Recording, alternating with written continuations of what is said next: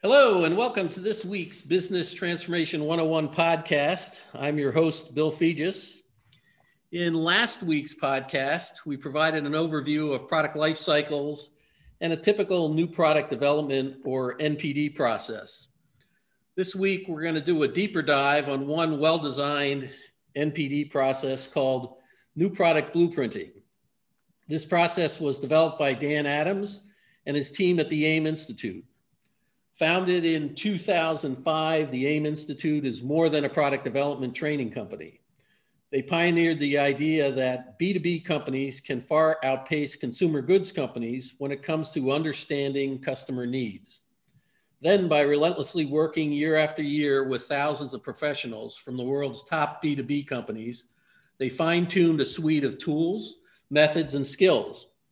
Now entire organizations can become masters of B2B customer insight. Dan Adams is the founder and president of the AIM Institute and author of New Product Blueprinting, the Handbook for B2B Organic Growth. In over 35 years working within and with Fortune 500 corporations, he has explored all aspects of B2B innovation, including new product blueprinting from the ground up. He is a chemical engineer and holder of many patents and innovation awards, including a listing in the National Inventors Hall of Fame. I have worked with Dan and the AIM Institute team for over 6 years.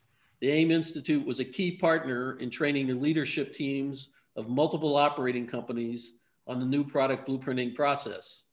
In today's podcast, Dan will provide us with an overview of the key aspects of the new product blueprinting process. Dan, welcome to the Business Transformation 101 podcast series, and thank you for taking the time to share with us your insights and expertise on new product blueprinting. Bill, it's great to be with you again. Thanks for having me over. Great. So, Dan, could you start today's podcast by providing some insight on why you developed the new product blueprinting process? And we'll move you on to your first slide here. So we'll start with a little bit of history here, Bill. You know, you and I have been around for a little while, and after a bit, you see these patterns, right? There's like these waves of things that business feels like they must do. And I remember back in the 70s, I was in production, and we heard this guy named Deming who was telling people that they should be doing quality circles. And, you know, that was what we call the quality wave. And some of your listeners may remember this, but in the middle of the 20th century, he came to American business leaders and said, hey, listen, guys, you really need to stop having inspectors at the end of your line. You need to do this thing called, statistical process control. Of course, business leaders, you know how it goes, Bill, they ignored him, right? And so, at least in America. So he went over to Japan post-World War II, found this little company called Toyota. They did listen to him. And, you know, it's really amazing. Between 1960 and 1980, the Japanese car production went from 3% to like 30%. And so the thing that was impressed upon me, and I think you as well, Bill, was that, you know, it makes a difference if you're at the forefront or lagging in one of these waves. You know, it really makes a difference. And we saw that with productivity, right? With companies doing business process re-engineering and lean. And now we're in the innovation wave, 100 books being written per week, which evidently means we haven't figured it out yet. But that's the passion I have.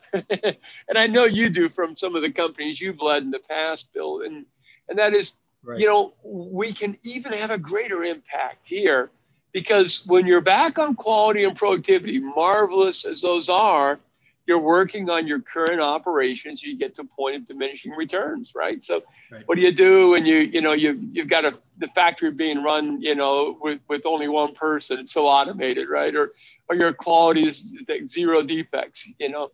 But with the innovation wave, there's no limit. And that's what has me quite excited, frankly, about what we could be doing in this area. So that's what kind of got me going, Bill. Okay. And then I think also, you know, I think we've got a slide on this. Companies are doing a bad job, right? And you and I have talked about this. I think the next slide, it mentions the fact that, gosh, there's not a lot of success. This is from Cooper, Bob Cooper, father of StageGate. He said that once companies do their front end work and they start measuring from the development stage, they have like a 25% success rate, which is terrible, you know? Pretty ugly. And I think maybe on the next slide, yeah, isn't that awful? And we keep doing it year after year and wonder why nothing's getting better. And, you know, if we think about manufacturing, well, here we have 3 defects per million attempts. And over here in innovation, 3 defects for 4 attempts. And so I know that that was something on your mind. How can we get this better? And it's something certainly on my mind as well. So anyway, that kind of sets the background on this whole thing. And so I've thought about this a lot. And as you know, we do a lot of workshops. And this is a slide I usually pull out fairly early in the workshop. And I asked the group, I say, does your company have bright R&D people? And people usually nod. Even the marketing people, Bill, even they say, yes, we have bright R&D people, right? That's surprising. Right. And then I say, well, do your competitors have bright R&D people? And they go, oh, yeah, they do. And then how are we going to win becomes a question. And I know you've been here before, Bill, and I've seen this in a lot of companies.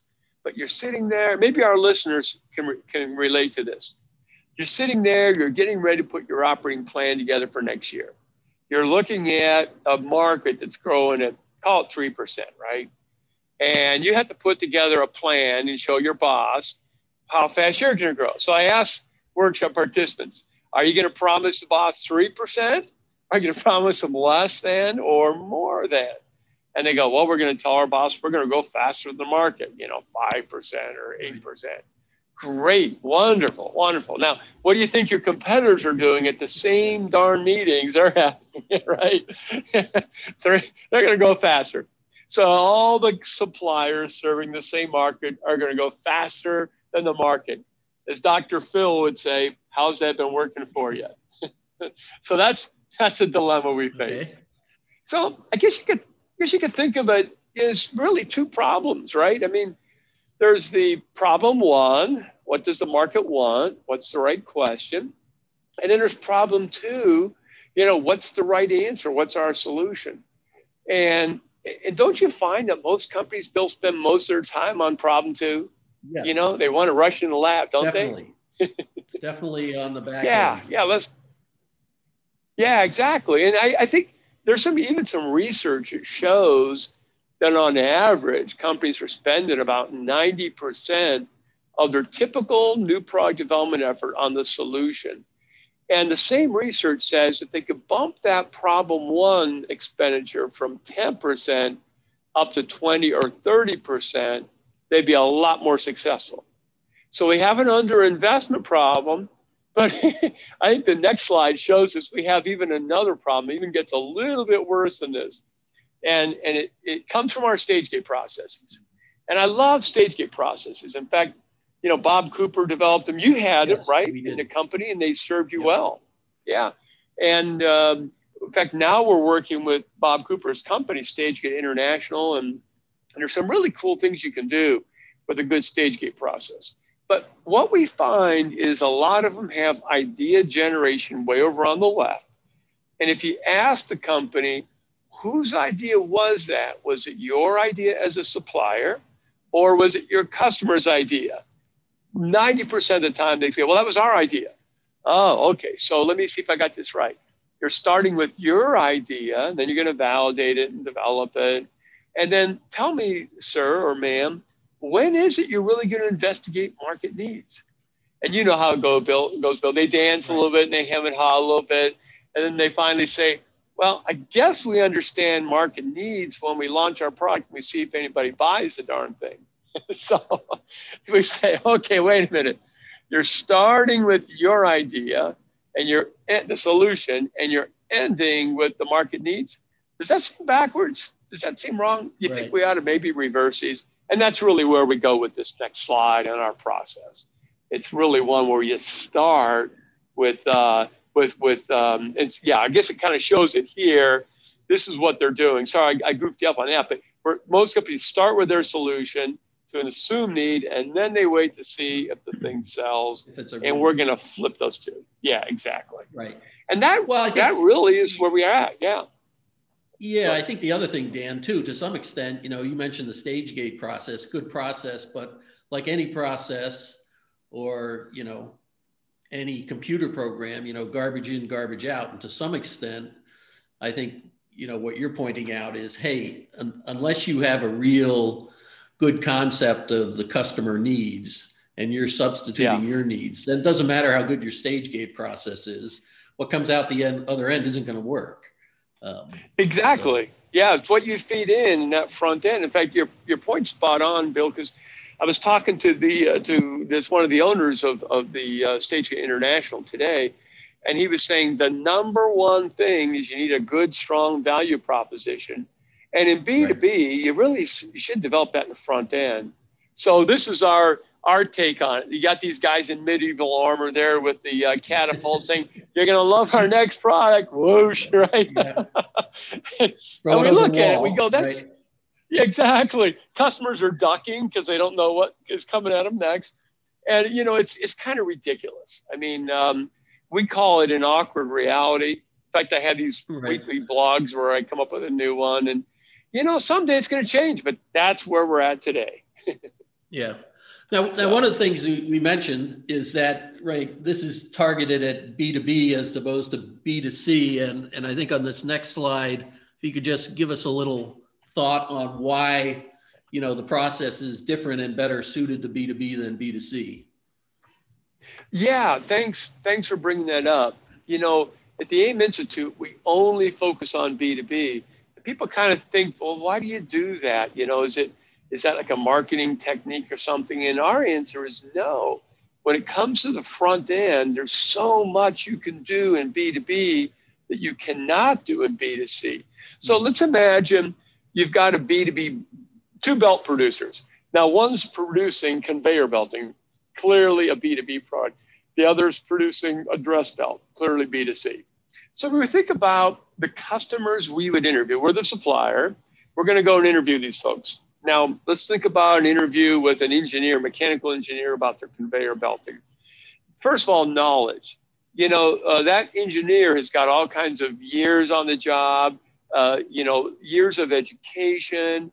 Maybe they're thinking about this stuff a lot. Now we go and we talk to the end consumer. And I don't know about you, but I can barely remember my belt size. Of course, it keeps changing too. But, I don't know much of anything about my belt. My knowledge is very low. And so the knowledge is higher. So the B2B customer can help me, the conveyor belting customer can help me design a better product. They can say, hey, damn, I need better abrasion resistance. I need higher throughput. I need more volume on this thing. By the way, we're getting some slippage in wet weather. They can tell me all kinds of stuff that I didn't know about their world. How about interest? Well, I can make that engineer a hero at work if I can help them increase their throughput and improve productivity. How interested is the end consumer about their belt? Well, you're going to have to pay them to come to a focus group. That's how interested. How about objectivity? Right there. It's pretty stark, isn't it? So, the B2B customer, they have to follow company procedures, are being held accountable. Multiple people make the decisions. Consumers are fickle and notoriously irrational. That's why we've got all these storage places all around the countryside where we stick our stuff that we can't fit in our houses anymore, And then you got foresight. Now, I'm not saying the B2B customer can tell us how to design what a better belt should look like. However, they can tell us they want, better throughput. They can tell us they want to reduce their labor costs. They can tell us they want to reduce their maintenance costs. I mean, they can tell us the end results they want because they're in business to make money. Not so much with the end consumer about their dress belt. And finally, there's not as many belt customers in the conveying belt area. So I can reach them and I can have conversations with them and I can influence them and engage with them, where I have millions of consumer belts.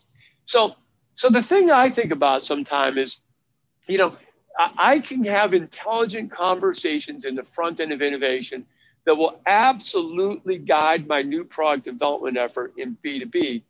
But what if I'm in B2C? What if I'm making a new video game and I go to consumers and go, what do you want in a video game? They're going to say, well, let me play with the game. I'll tell you if it's fun. Hey, what do you want in new snack food? Well, let me taste it. I'll see if it's good. Hey, what do you want? A new men's suit or dress belt? Well, let me try it on. So what's happened is all the high paid marketing people in consumer goods, Procter and Gamble and Apple and all these, glorious high glory situations, they've taught us that you have to go and do prototypes and study them and do two-way mirrors and stuff. Well, shoot, in B2B, you don't do that. You go in the front end, you do intelligent conversations and interviews, and you have everything you need to basically eliminate your commercial risk. That's where we're at with B2B. Okay. Yeah. And I think, my background's primarily B2B. And I think, as you've pointed out before, so in some cases, we literally, for a product, might only have, the whole universe might be 10 customers. So if we can go talk to the top 2 or 3 of them, we're going to get pretty good G2 on what the requirements exactly. are. So. Yeah, you could be talking to 50% of the market's buying power with 2 or 3 or 4 interviews. That's huge.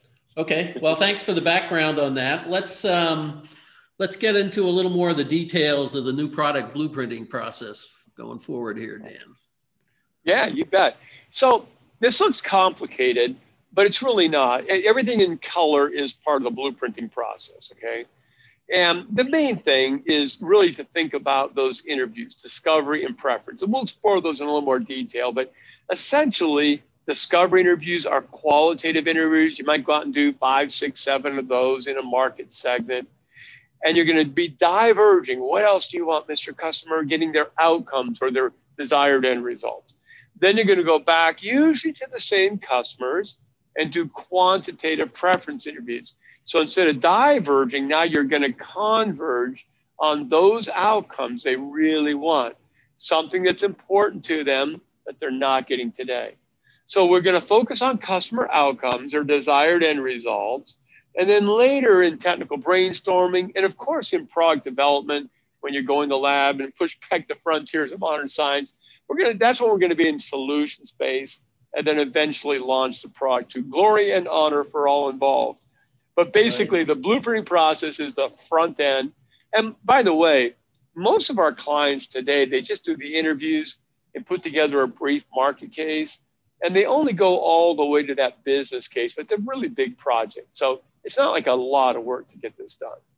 Right. I think another key thing on the discovery interviews and preference interviews that I think I took away from this, Dan, was these are not sales calls. These are getting the right people from your team, the marketing, the technical people, and you're in there, as the name says, discovering things, not selling things. So I think the audience needs to make sure as they do this, that's kind of a key differentiator and can provide some challenges in getting in there and getting a conversation with a customer. Well, you're exactly right, because some customers are used to us only coming when we're going to sell at them. And they sometimes are in disbelief when we say, no, we really want to come and listen. And sometimes what we do is, as you know, Bill, is we explain it this way. We say, hey, listen, we used to go and back in our deep recesses in our laboratory and cook up stuff we thought you wanted. And then we'd bring it out and our customers would yawn. So we thought, hey, why don't we figure out what our customers want before we develop it? And once they kind of get that, they go, yeah, why aren't all of our suppliers doing it? It seems kind of obvious. So that's the overview. And then there's a little more detail I think we've got on what's a discovery interview look like, and what's a preference interview look like, and what are these crazy outcomes we're talking about. And so back to that example of the conveyor belting, if we were in discovery interview, we might hear increase abrasion resistance, reduce maintenance costs, faster operating speed.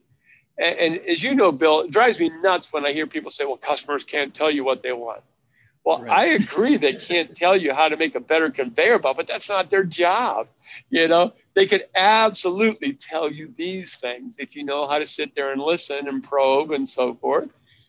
And here's why I think these outcomes are so important. I've thought about this a lot, but I don't think we create value in our laboratories or in our factories. I think we only create customer value when we find some outcome that's important, that's not good enough, and we make it better. Now, it could be at our direct customers, It could be in our customers' customers.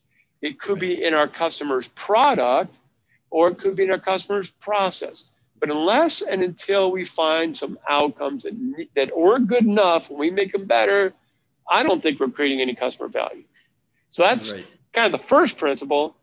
And the second principle is, I think the only path to profitable, sustainable growth is really creating customer value. So that's where we get all these outcomes, and we say, how do we really get at these outcomes and understand them in great depth? So the analogy we use is, imagine a microbiologist. He or she's got their microscope. They put a specimen under, and they just start cranking up the magnification tighter and tighter. Well, that's what we're doing with blueprinting. First, we'll go into discovery interviews, get all their outcomes, why they're relevant, define them, then go into preference interviews. And we just keep tightening down on these outcomes. The entire blueprinting process really is about customers' outcomes and knowing them in far, far better detail than our competitors can even approach. And that's really what the advantage is in the front end. So that's it. Get those customer outcomes. And so there's a lot of things we do differently. We stay away from consumer research with one-way mirrors and tape recorders. And as you know, Bill, we like to digitally project our notes. So in the pre-pandemic days, your guys would go, they'd visit a customer, they'd get a little projector going, and then they would display the notes they were taking from what the customer is saying. So the customer could say, oh, you're getting that wrong, or oh, add this. And the customer feels like what they're saying is being treated with respect. And then we'll make sure we work on customer outcomes, not, as you were saying, not selling, and we would go down the value chain to customers. Sometimes if it's a big enough project, we'll do side-by-side competitive testing. We'll make sure we're being driven by market data, and we'll look at that in a little bit. That's the preference interviews. And the last thing is kind of interesting. When people come to our workshops and go, great, so you're going to help me develop a list of brilliant customer questions, right? Nope, we're not going to do that. What we are going to do is we're going to teach you how to brilliantly probe whatever the customer wants to talk about. And the customer actually leads the interviews. So those are some of the differences we have. Okay. Then I think we've got, so people want to know, well, what's a discovery interview look like? So if you were the customer, either today with the pandemic, it would be a web conference. You'd be looking at something like this, and your supplier would be saying, tell me about the kind of problems you have. First, they'd start with current state. Tell me a little bit about your business and your global footprint, just a couple of real quick questions. Then tell me the kind of problems you're having. Now, if you were a paint producer, like note number one, you might say, well, our homeowner customers are complaining about cleaning food stains. And then your supplier would probe on that. Really, what kind of food stains? Yeah. Okay, then after that, the supplier would say, well, what other problems? Well, some of these paints are picking up dirt really easily. Oh, tell me more about that. And they'd probe. And so the note taker's taking these notes. After you run out of problems, the supplier would say, what's your ideal world look like? And you'd give them some more outcomes, and they'd trigger some more. At the very end, the supplier would say, well, if everything we talked about, what are the 5 to 10 outcomes that you would call top picks, your most important ones you'd like to see somebody work on? So now we've diverged, and you might go out and do 6, 8, whatever discovery interviews with customers in this target market segment. And then you come back for the next one, which is the preference interview.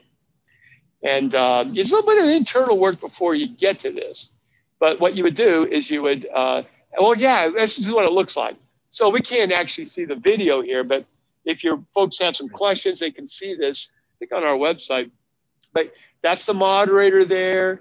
That's the lady third from the left. She's a moderator. She's asking questions, and then it goes to sticky notes. There's a note taker taking notes.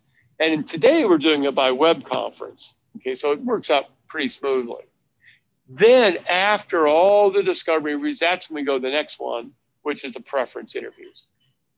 And on this one, let's imagine you process all of that data from 7 discovery interviews. And one of the things that kept coming up was they want to get rid of these food stains from paint to surfaces. So you say, how important is it on a scale of 1 to 10? You get a score. And you say, how satisfied are you today on a scale of 1 to 10? And you get a score. And what we're hoping to find are some outcomes that score high in importance and low in current satisfaction. That's really where we're going with this thing. And so that's what the interviewing looks like, Bill. So, you know. So Dan, how difficult is it to get customers or potential customers to agree to discovery and preference interviews? And then, in today's Zoom world, has that become easier or harder? Really interesting. So for the first part of your question, what we've learned is we need to kind of put ourselves in their shoes. So, one of the things we'll say sometimes is, hey, we're doing industry research into this industry. And for those who participate, we're going to be sharing some industry research with them. And that's a very strong inducement. Now, you're never going to say, hey, your competitor said this and somebody said that, but you will scrub the entire thing and give the overall high level results. And you won't give them all either, because usually you don't want to make sure you don't want your competitors getting their hands on it, but you'll give them some. So that's one inducement. Here's another one we found very, very effective. You say to the customer, hey, listen, do you guys do open innovation here, or do you do closed innovation? Now, unless they want to sound like a Neanderthal, they're going to say, well, we do open innovation, man. And you say, well, that's fantastic, because, you might find some cool innovation at universities, startups. But you know what? One of your best sources of open innovation may be your own supplier base. Take us, for instance. We've got experts back in our lab who really understand this. We want to work on stuff for you. You don't have to pay us if we're not successful. There's no risk on your part. There's no commitment on your part. But here's the thing. We just need to know, what do you want us to work on for you? And that is also a very compelling argument. So when we do our training, as you know, Bill, we don't just train people how to do the interview once you get it. There's a lot of training on how to set it up. Now, we had to rework a little bit in 2020 because of the pandemic. And here's what we learned.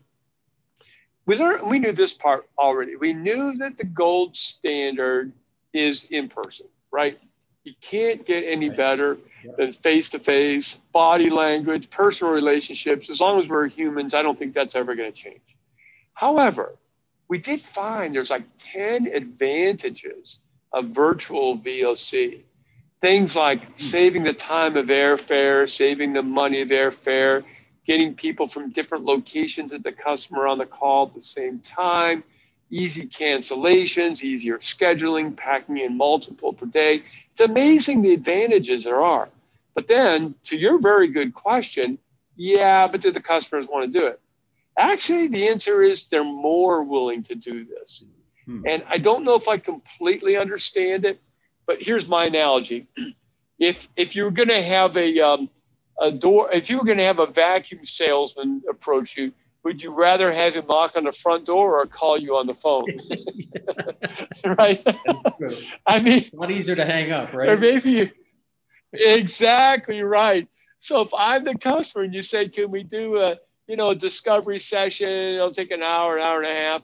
I'm probably going to say, yeah, okay. Because then I can say, well, guys, I got to go now if I really want to leave. Right. Now, most people want to keep it going. They actually enjoy it. But it's easier to schedule, easier to say no. They don't have to give you the bum's rush and get you out through the lobby and get rid of you. So we are finding that it's actually easier for our clients. Now, the other thing that's kind of cool is if you notice, if your listeners and viewers watch these last 2 slides, the discovery and the preference interviews we have now are highly visual. So my caution is this: if you're going to do web conference interviewing, make it visually stimulating and interesting. You don't want to do it by phone, and you don't want to make it boring. Right. So that's our advice on that. So thanks for the response on that, Dan. So after holding the discovery and preference interviews with the customers and collecting some great data, hopefully, let's go into what kind of the next steps are then. Yeah. So this is the punchline right here. This is the reason I think every B2B company that is serious about boosting their innovation needs to do those preference interviews. When you create those, there's a simple formula we came up with years ago. Let's say the average market importance for a hiding power was a 9. So you can see we've got the importance of 9 down there. And let's say the average market score for satisfaction was a 6. The viewers may remember, we told people what these numbers meant. So our formula is importance times 10 minus satisfaction. So we got 9 times 10 minus 6. So we got a 36% market satisfaction gap on hiding power. And so what we've learned over literally thousands of these interviews and hundreds of teams around the world is that if you get a market satisfaction gap on an outcome in excess of 30%, that is your indication the market is eager for you to work on it. If it's 40%, they're really eager. As you know, Bill, they're 50 or 60, they're screaming, why haven't you fixed this, man? Right. And so what we've noticed over the years is without this, people are working on factory mix time or brushability or something down here because they don't know. So we tell people, great, do your qualitative interviews, love it, but don't stop there. Until you get the hard, quantitative, unfiltered, unbiased data that is straight from the customer, do not trust your judgment. Confirmation bias and other things will throw you off the course. So this is the single most important thing a customer can, or a supplier can do, in my view, to boost innovation, efficiency, and effectiveness. Don't start doing any product development of any size without confirmation like this. So it's a pretty big deal for me. And myself, who's kind of a data and facts driven guy, I really like this because it really does put some science behind it. But as you say, it's got to be based on responses from the customer, not back to you thinking what it is. Exactly. If there's any chance to filter it, we will. That's for humans. Yeah. If I went out, imagine I just did discovery, and I've been telling my colleagues for a long time, I know that they want better factory mix time, right? Right. Now I go out and I do 7 discovery interviews. Nobody brings it up. As I'm packing up my gear, as I say, is there anything else you guys want? Somebody goes, maybe, I don't know. Factory mix time. Oh, thank you. And now I create, right? I create my PowerPoint. I show my boss what shows up in 72-point bold Arial font on my slide. Hey, factory mix time. The customer said it. So yeah, you're there. Okay, next one up. So when we tie this all together, as you know, Bill, we're really trying to eliminate innovation errors. And there's 2 primary innovation errors. The first one is the error of omission, and that's failing to uncover an unarticulated need. That's what discovery is about. We don't want somebody going, oh man, we missed that one and the competitor found it. The second type of error is an error of commission. That's choosing the wrong thing to work on, and this happens all the time. So that's really why we do both of these interviews. Okay. And I think I think that shows up in the results. I mean, if you're doing new product development, you've got technical risk. And we're fine with high levels of technical risk, but you wouldn't want to, when would you resolve technical risk? It would really be in the development stage. You wouldn't launch it going, I hope we can make this stuff, right? But what about commercial risk? That's the next one. And, turns out that most companies resolve their commercial risk in the launch phase. And if your listeners aren't sure about that, imagine if you've ever heard this conversation. Hey, Joe, how's your new product going? I don't know, Adams. We're going to launch it next month. We'll see if anybody buys it, right? We don't really know until we launch it. And so what we do in this slide, if you could watch it moving, that red curve would actually move all the way over to the left. We call it a certainty time machine. So instead of waiting till the launch phase and saying, hey, I wonder what, the commercial risk is, we're going to figure that out before. I mean, people say, can you do that? Well, as I mentioned earlier, it'd be tough to do in B2C. What kind of snack food do you like? But in B2B, we've learned you can almost eliminate commercial risk before you ever go into the development stage. And that's really the essence then of blueprinting here. Right. Yeah. And I think as you stated, one of the key takeaways I think for the audience here is that, the more you can push the work back to the front end and get it right there, your probability of success and your ROI is going to be better than if you wait till the end, like you say, and throw it out in the market and cross your fingers and, maybe this works.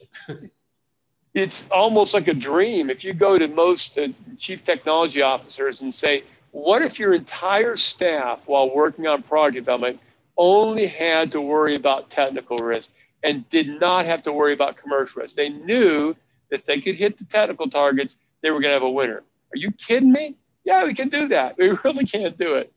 Right. So you've given a great kind of 10,000 foot overview of the new product blueprinting process. Dan, can you give us a little feel for how well it's worked out in the real world? Yeah. So we did some research, and we had almost 400 of our clients respond on discovery interviews, and between them they had done close to 2,000 interviews. So a lot of data there. And then we also took 50 teams that had gone all the way through the business case, and we did some in-depth analysis of that. And they also had done a little under 900 interviews. I think the next chart shows the results of the discovery interviews. And in this case, what they were telling us was that, by and large, they were getting, the blue means they were agreeing at some level, but they were getting a deeper understanding, more valuable, and I love this last one, unexpected. This is addressing that errors of omission, finding things they weren't getting otherwise. Now, that was discovery alone. The next slide speaks to what happens when they did discovery and preference. Now, this one takes a minute to explain, but so picture this. You got 50 teams. They all had some idea of what their new product should look like before they did the interviews. Then they did discovery and preference interviews. And then we asked them, okay, so did those interviews change your idea of what the product should look like? Did they impact the design? Now, 16%, or 1 out of 6, said, it was moderate, it was slight. They were probably on the right track. But this was mind-blowing for me. 5 out of 16 said, yeah, it had a great or significant impact, which I think means they would have developed a different product had they not done these interviews. So now when I talk to executives that say, well, Dan, do you think our teams are on the right track? I say, well, picture a 6-sided die with 5 no's and 1 yes. And that's what you're rolling, Dan. So we can do a lot better, I think, with proper interviews. Okay. Do you have one of those die you can give out? I need to get one of those made. I'm going to start passing those out. It's a great kind of visual. Yeah. So, and this, Bill, having brought us into several of your businesses, but we're really trainers at heart. If somebody, pushes us up against the wall and makes us, we will go do some projects for them, but that's not really our passion. We're not hired guns at heart. Our passion is training our clients to get really, really good at this. So when we do our training, they're learning how to segment, how to set up interviews and conduct them. And your viewers can see all the things here. There's just so much that can be done in the front end. And I think the thing that's personally very fulfilling for me is I've watched some of our clients. We've trained them. Some of them have become blue belts. We have different levels of competency people can aspire to and achieve. And it's just truly amazing what happens. And then these people, they make huge contributions at their companies. But then, if they decide they want to go somewhere else, or maybe there's a cutback, the skills they have are just so highly sought after to understand B2B customer needs. So that's kind of our passion, is passing these skills along to people. Okay. Yeah, this is a funny one, isn't it? This probably takes some explanation, but it's this one's not obvious. Yeah, I used to have a professor say, now the following is intuitively obvious to the casual observer. That wasn't this slide, was it? Well, sometimes people say, well, so is this like a stage gate process? I say, absolutely not. You need your stage gate process. But I say, if you really consider your stage gate process, it is an interface between your company and your project team. And it's really there primarily for the benefit of your company. Now, what do I mean by that? Well, the company wants to make sure you don't suffer it doesn't suffer any undue liabilities. The company wants to have proper resource level. The company wants to have good portfolio analysis. The company wants to have some stages so we make sure, and gates so we don't waste all of our resources. So that's why it's there. It's primarily there for the company. Now, this good stage gate process asks great questions, but nobody's trained the teams how to get the answers. So think of blueprinting as not the interface between the two bottom ones, company and project team. Blueprinting comes in between project team and the customers. We're here to help you get the answers for your team so they can answer them at the company level. So there's a flow from top to bottom. When our client teams do a great job of interviewing, they get all these insights, and that flows down into the stage gate process. And now, as you know, Bill, our Blueprinter data is on the cloud, so we can hook it up to our client stage gate process.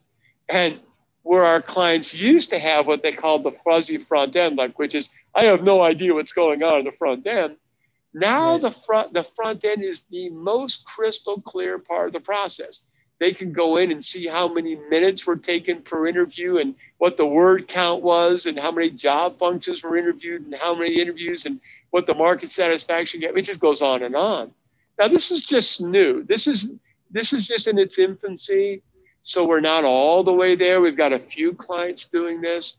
But if we look out 10, 20 years from now, my belief is the best companies out there will have this amazing front-end data flowing seamlessly into their stage gate, doesn't require any extra data entry, and they're going to be way ahead of the pack. They're going to be the Toyotas of the innovation wave. Okay. Yeah, so that's Great. What we see. That's where that's at today. And the last thing, and now this is really new, we now have an executive dashboard. So up until the summer of 2020, everything in the cloud was like one team at a time.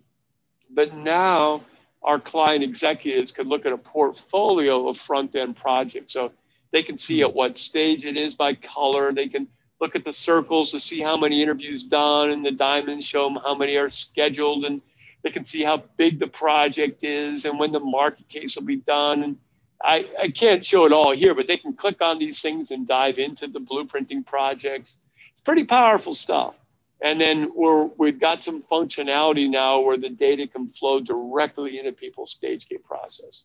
So again, it's still fairly new, but it's pretty clear where it's going, and that is the fuzzy front end will not be fuzzy for B2B. Right. So that's kind of where we're at today. Okay. So to wrap this podcast up, I really recommend utilizing a robust process like new product blueprinting to build an effective new product development program in your business. This approach really will ensure your NPD team is investing in the development of the right products with winning value propositions and will drive the company's growth while realizing excellent financial returns. Dan, thanks for this overview of new product blueprinting. I appreciate you taking the time to join the podcast. If you are interested in learning more about this process, please reach out to the AIM Institute at www.theaiminstitute.com or to Dan at dan.adams@theaiminstitute.com. One final thought on new product blueprinting. Standard work is important to building and sustaining a successful business, as we've pointed out in the past. New product blueprinting provides a proven, out-of-the-box standard work solution to get your NPD team up and running quickly and effectively without having to reinvent the wheel. The team can utilize this solution and through continuous improvement Kaizens, tailor it as appropriate to the specific needs and requirements of your business. This slide shows some references specifically at the AIM Institute website that provided additional information for anyone who wants to dig in a little more.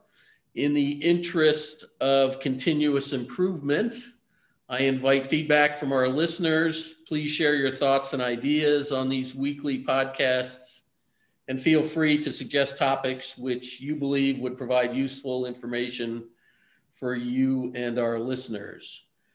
Thank you for joining us on today's podcast, and please join us for next week's podcast when we will be having an in-depth look at the rapid innovation process for new product development with Phil Samuel of the Lean Methods Group. Dan, once again, great to see you, and thanks again for joining us. Thanks for having me over, Bill. Really enjoyed this time with you. Thanks.